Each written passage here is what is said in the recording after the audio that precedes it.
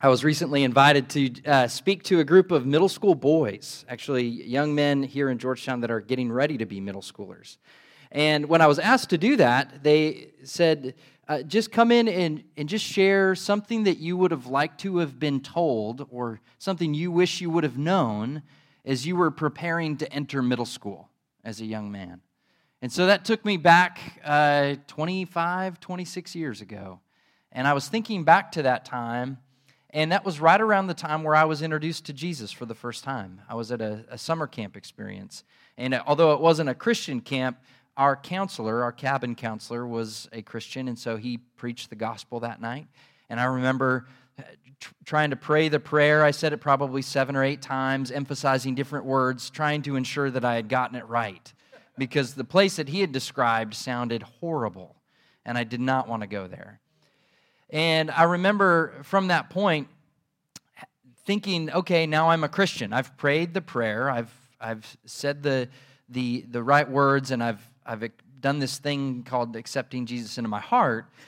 And so it's kind of sweet. I have this kind of freedom, this blank moral check. I can act however I want because he paid it all. And I remember that kind of fueled into my middle school and high school years. And as I was thinking about what am I going to share with these boys about, what I wish I would have known or what I would have done differently. And so the thing that stuck out to me was just how much I lacked integrity in those years. And what I mean by that is I was at a place where I cared a great deal about what other people thought of me. And I would go to great lengths in that season of life to manage what I thought they would see is who I was. I was in image maintenance mode at all times. And it was really quite silly because back then we had CD players in our cars. You guys still have CD players? Okay, so compact discs, yes. And I had this really sweet Case Logic black case. And I could store 50 CDs in there. It was awesome. And I realized that if I was clever enough, I could even store 100 CDs because I could store one facing this way, and then if I turned it over, I could slip CDs in the backside, and I could double its capacity. And so I did that, and not only did I do that with CDs that I loved, I also had my Christian CDs in there, okay? So I had all my good music on one side, and then I flipped it and I put my Christian CDs in there. And the reason why I did that is because when people would get into my car, depending on who they were, if they were one of my friends from youth group or whether they were my friends from school, the ones that I actually hung out with, depending on who would get in my car, I would hand them the Case Logic case a different way so that the first thing they would open to would either be Christian music or then everything else. Now, I thought that was pretty clever. I didn't realize that once they turn the first page, they're going to see the backside, right? And so it didn't play out the way that I thought it would. But I was still extremely concerned about what people thought. And that concern led me to a life that was divided. I was not consistent. I was very much one way to some people and another way to other people. And this lifestyle of trying to appear Christian at some times, but not desiring Christ or loving Him or His ways inside, would lead me to, when I was around different people, I was quite a different person and felt no conflict with that. And so I absolutely lacked integrity. If we understand integrity to be this state of being undivided or whole, being able to bear weight or scrutiny, and standing up and being consistent regardless of the tension. This is not only a term that describes humanity or individual character, but it's also used in the architectural world. When you talk about a building or a bridge that lacks integrity, it means that it's not able to bear weight, and so it's not structurally sound. There are divisions, there are cracks, there are things that aren't up to code that could cause, when bearing weight, it to crumble. And so as I was thinking about what I was going to share with those boys, it actually was in line with what I felt the Lord wanted me to turn us to today. And so we're going to be looking at a passage of Scripture that is probably familiar to most of you. It's the parable of the Good Samaritan. But we're going to read it in its whole context, and we're going to see something at play here. And it's something that challenges my middle school self, but I also find it extremely challenging to my adult self.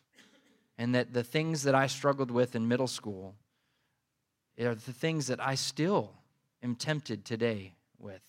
So let's turn to Luke chapter 10. We will be in verses 25 through 37. And behold, a lawyer stood up to him to test, saying, "Teacher, what shall I do to inherit eternal life?"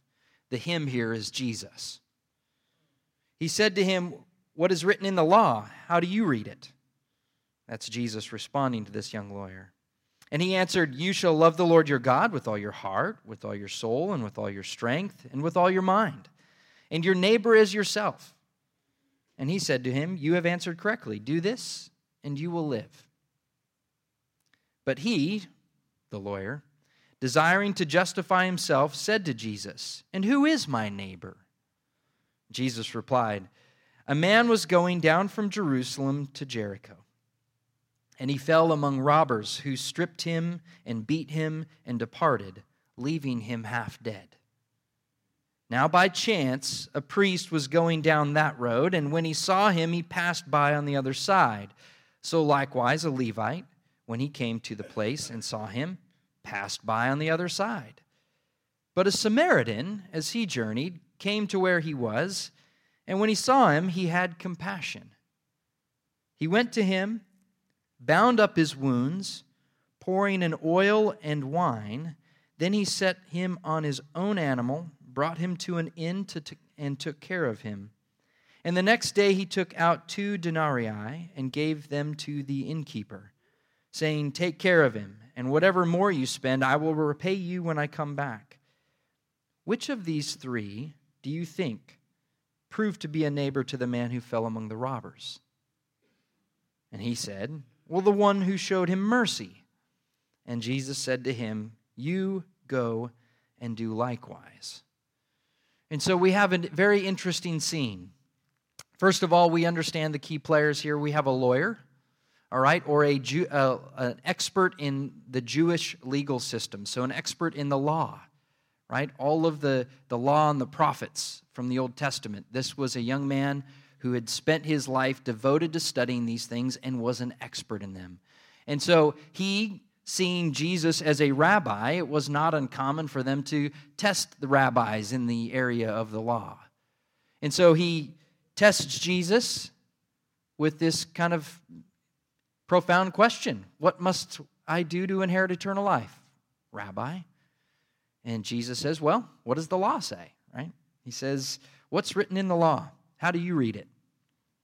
And the young lawyer, legal expert, says, well, you shall love the Lord your God with all your heart, soul, strength, and mind, and your neighbor as yourself. And this is, remember, Jesus has responded when he was asked, what is the greatest commandment? This was his response. Love the Lord your God with all your heart, soul, strength, and mind. And a second one that is like it, love your neighbor as yourself. In these 2 are summed up all the law and the prophets. Okay, so when Jesus is put on the spot, this is the right answer. And the lawyer has the right answer. He gets it, right? He hits the answer on the head. But it's interesting because he doesn't stop there. In verse 29, he says, but he, the lawyer, desiring to justify himself, right, to show that he was really religious, really devout, and very knowledgeable, asks this question, and who is my neighbor? And notice that Jesus doesn't point out a certain people group. He simply tells them a parable. And in this parable, there are some interesting key players. You have a priest, so this would have been a priest in the Jewish temple, and you have a Levite. This would have been somebody who serves in the Jewish temple. And then you have a Samaritan. Now, a Samaritan in this time period would have been, and this goes back hundreds of years, at the time that Jesus is sharing this parable, maybe 600 to 700 years of animosity between Jews and Samaritans had existed. They certainly weren't considered a part of the chosen people during that time period. And so the assumption was that these commandments, this love your neighbor as yourself commandment, well, this was relegated to for Israelites loving other Israelites. The people in the club, that's who we love. But all of a sudden, Jesus enters this different character, a Samaritan, someone who's outside of the club, someone who they would have had great animosity for. He enters this gentleman into the story. And so this, as the story goes, they're going from this individual who gets robbed and left for dead, everything taken from him, is traveling from Jerusalem to Jericho. And it's a pretty steep downhill grade. I think it's roughly 3,500 feet over the course of 10 miles. So it's decent downgrade. It was also pretty barren, although there were some caves and some little kind of outcroppings and so places for people to hide. And it was a very treacherous road. It was dangerous, and there was a lot of theft that went on because, especially for anybody traveling alone. And so as somebody's coming down, they're at a disadvantage because they can't see around the next turn, and they are able to be attacked and robbed frequently. So this is the road that this is happening on.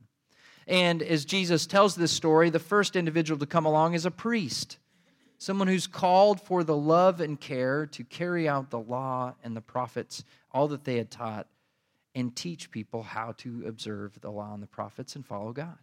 And he comes along, and on his path, he sees the gentleman who has been robbed, laying there, left for dead. And as he sees him, he travels to the other side of the road in order to avoid this one in need. And then Jesus tells us about a second person that happens to be coming along the road, and this person is a Levite, also somebody who would have understood the customs and the requirements of the law, somebody who worked in the temple, helped facilitate the worship through sacrifice of the Israelites. And he sees this gentleman in need, and rather than getting up close to see if he can help, what does he do? He passes to the other side and avoids this gentleman in need. And so then the third person comes along, a Samaritan. Oof, not one of them.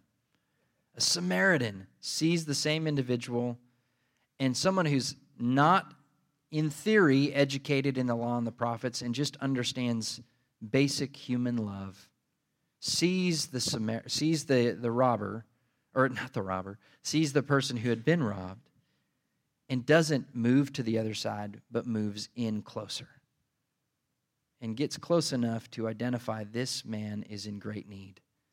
Not only does he begin to nurse his wounds with oil and wine, puts him on his own animal, carries him the rest of the way into town, finds a place for him to stay, puts up money enough for a couple of days to take care of him, and then promises the innkeeper, once, if he's not better in a couple days and you need to do even more for him, just put it on my tab.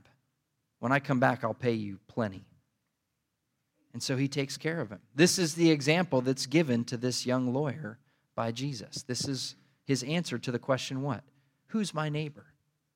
And instead of saying, well, that person's your neighbor, that person's your neighbor, that person's your neighbor, notice what Jesus says.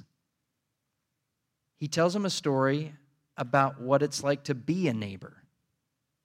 Not who is the neighbor, but how are you acting as a neighbor to those around you.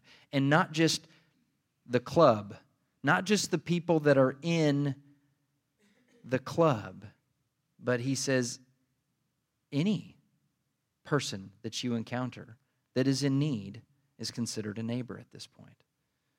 And there's a couple of things that we can draw from this Samaritan, but I think that feeds into even the bigger question, which is what is on the mind of the lawyer. And so let's consider a couple of things that are happening for this Samaritan.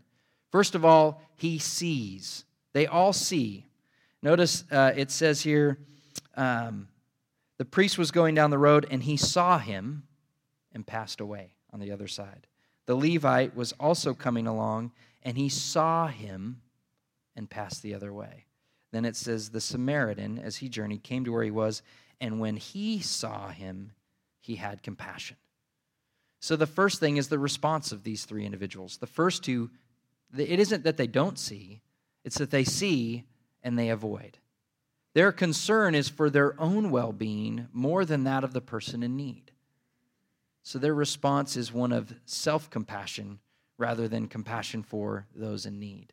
And the Samaritan, he sees, and yet he's moved by compassion and love for that individual, not concern for himself. And so one of the things you identify here is we're called to see, and we're called to respond when we see those in need. When we see a person in need, that is a neighbor. And when we see a neighbor having a need, rather than being concerned for self as the first response, we ought to pray and ask that the Lord give us a response and a heart to respond with compassion first. Second thing, it's a kind of compassion that was risky. It was risky. It wasn't a safe bet because who knows? The robbers could still be there.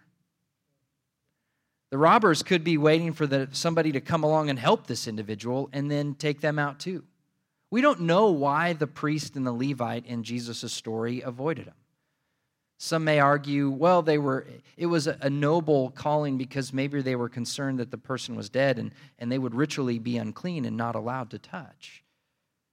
But we see based on the rest of the story that it has to do more with compassion than following the religious traditions in this circumstance. And so, he has compassion and he acts, and it's risky because he doesn't know if there's a continued threat. He doesn't know how much it's going to cost him to help this individual, and he's willing to spend whatever it takes to nurse him back to health. And so he puts his own situation at risk.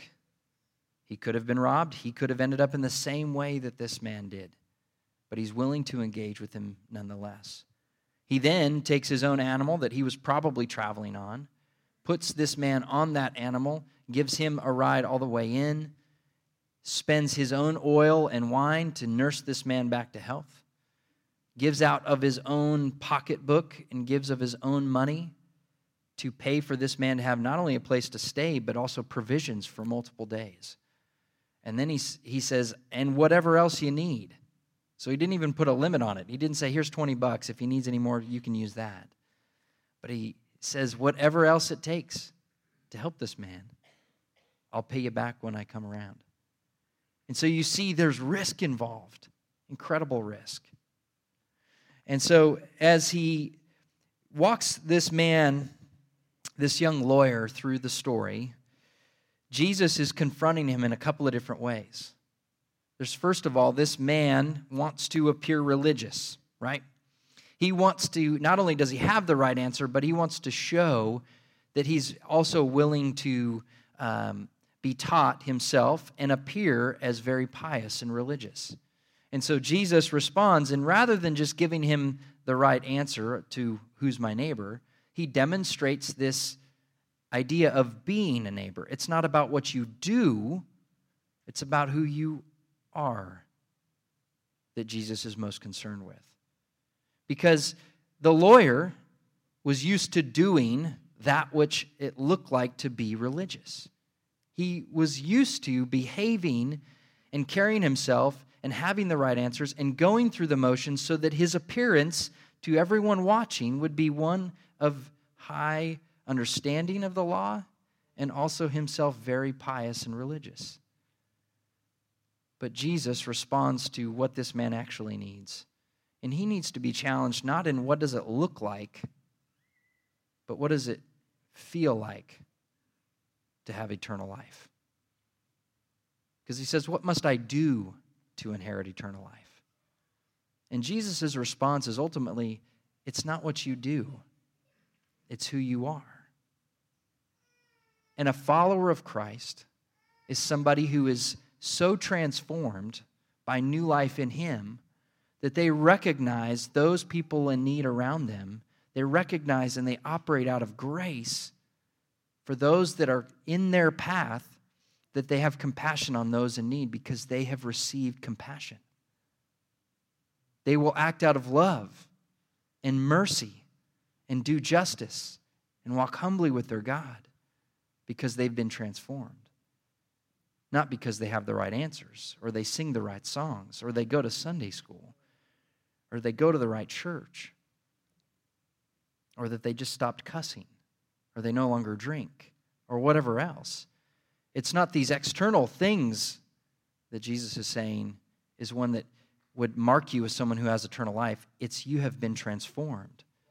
And that's demonstrated by the way that you treat other people, especially those that seem like, that's a little risky. I don't know if I should because it might cost. I don't know if I should because it may require more of me than I'm willing to give, and it might disrupt my comfort. It might put some people in harm's way. It might put me in harm's way. But what he's saying is this compassion is risky. Being a follower of Christ, being a good neighbor, that's risky. And that's precisely what we're called to. And the challenge that he lays out in front of this young lawyer challenges me most because when I go back to my middle school self, the one that had all the cool CDs and the Christian CDs, that young man was going to wrestle for the bulk of his adult life with this desire to appear religious and to appear as a Christian. But when it came to the people that were placed on my path directly in front of me, unless it was popular, I had a tendency more to avoid those people than actually approach them with compassion. And so this challenges me because I can relate to the lawyer. I can relate to the desire to have the appearance but struggle with the content. I'm a lot interested in what do I need to do to look like a Christian rather than what does it look like to be a follower of Christ? What has to change in my life to be that kind of follower? I liken it to a few years ago, my family and I went to the Royal Gorge in Colorado. Anybody heard of the Royal Gorge? Man, it's incredible there. And we went there, huge suspension bridge. So the bridge is held up. It's 1,000-foot drop. It's almost 1,000 feet across. And the way that it's held up is these giant cables are strung across this big gorge, and they're drilled and just buried into the mountainside and anchored there.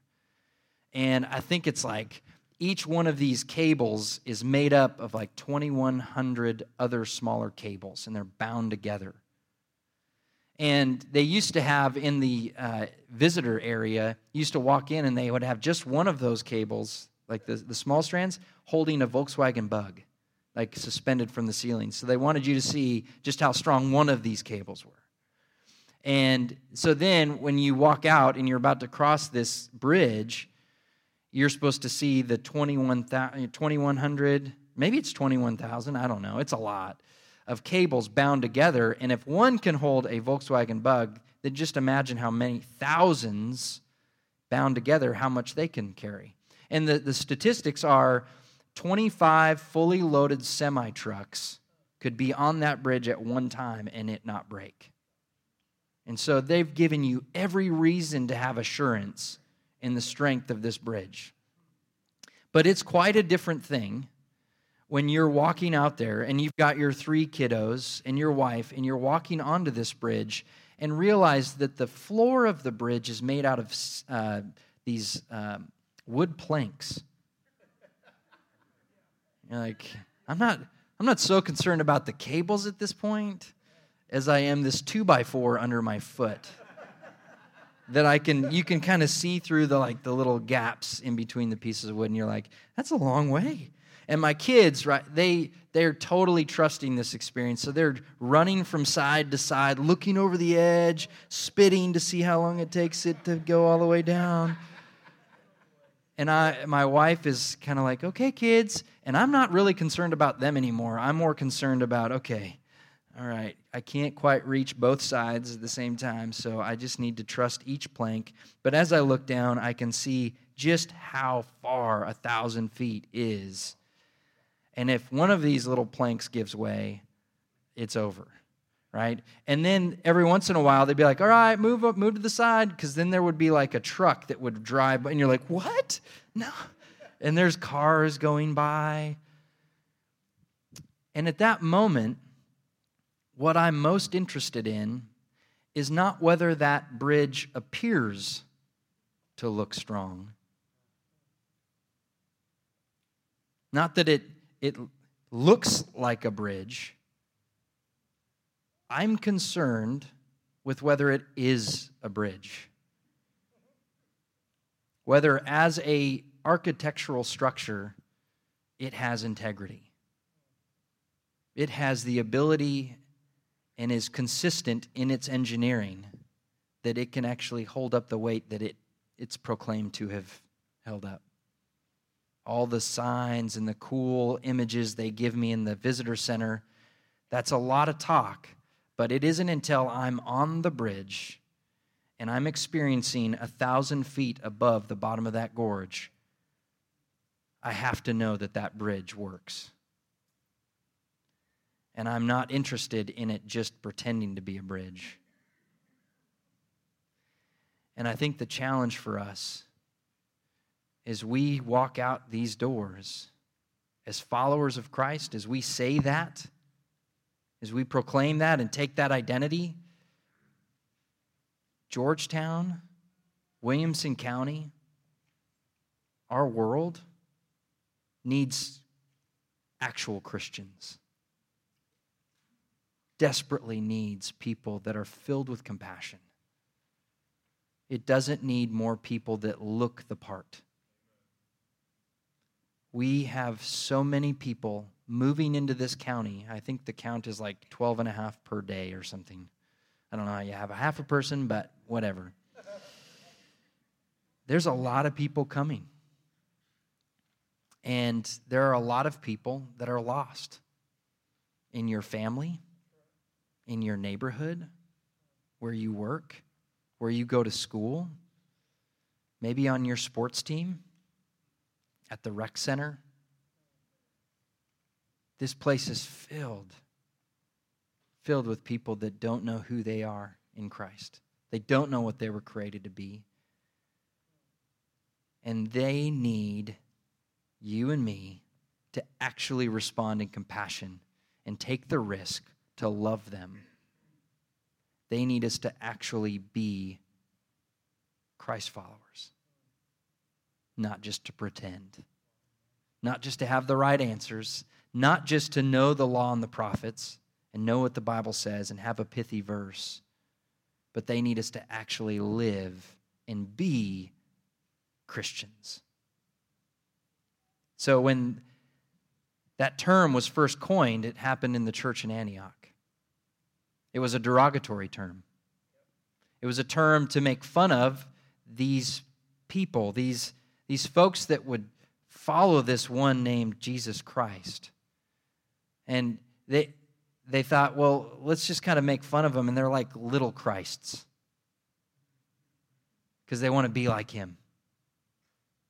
And now we know that that's a bold title. That is an absolutely bold title to be likened to him, to be called a follower of Christ. That means you're trying to be like him. And there's this interesting story from history about Alexander the Great.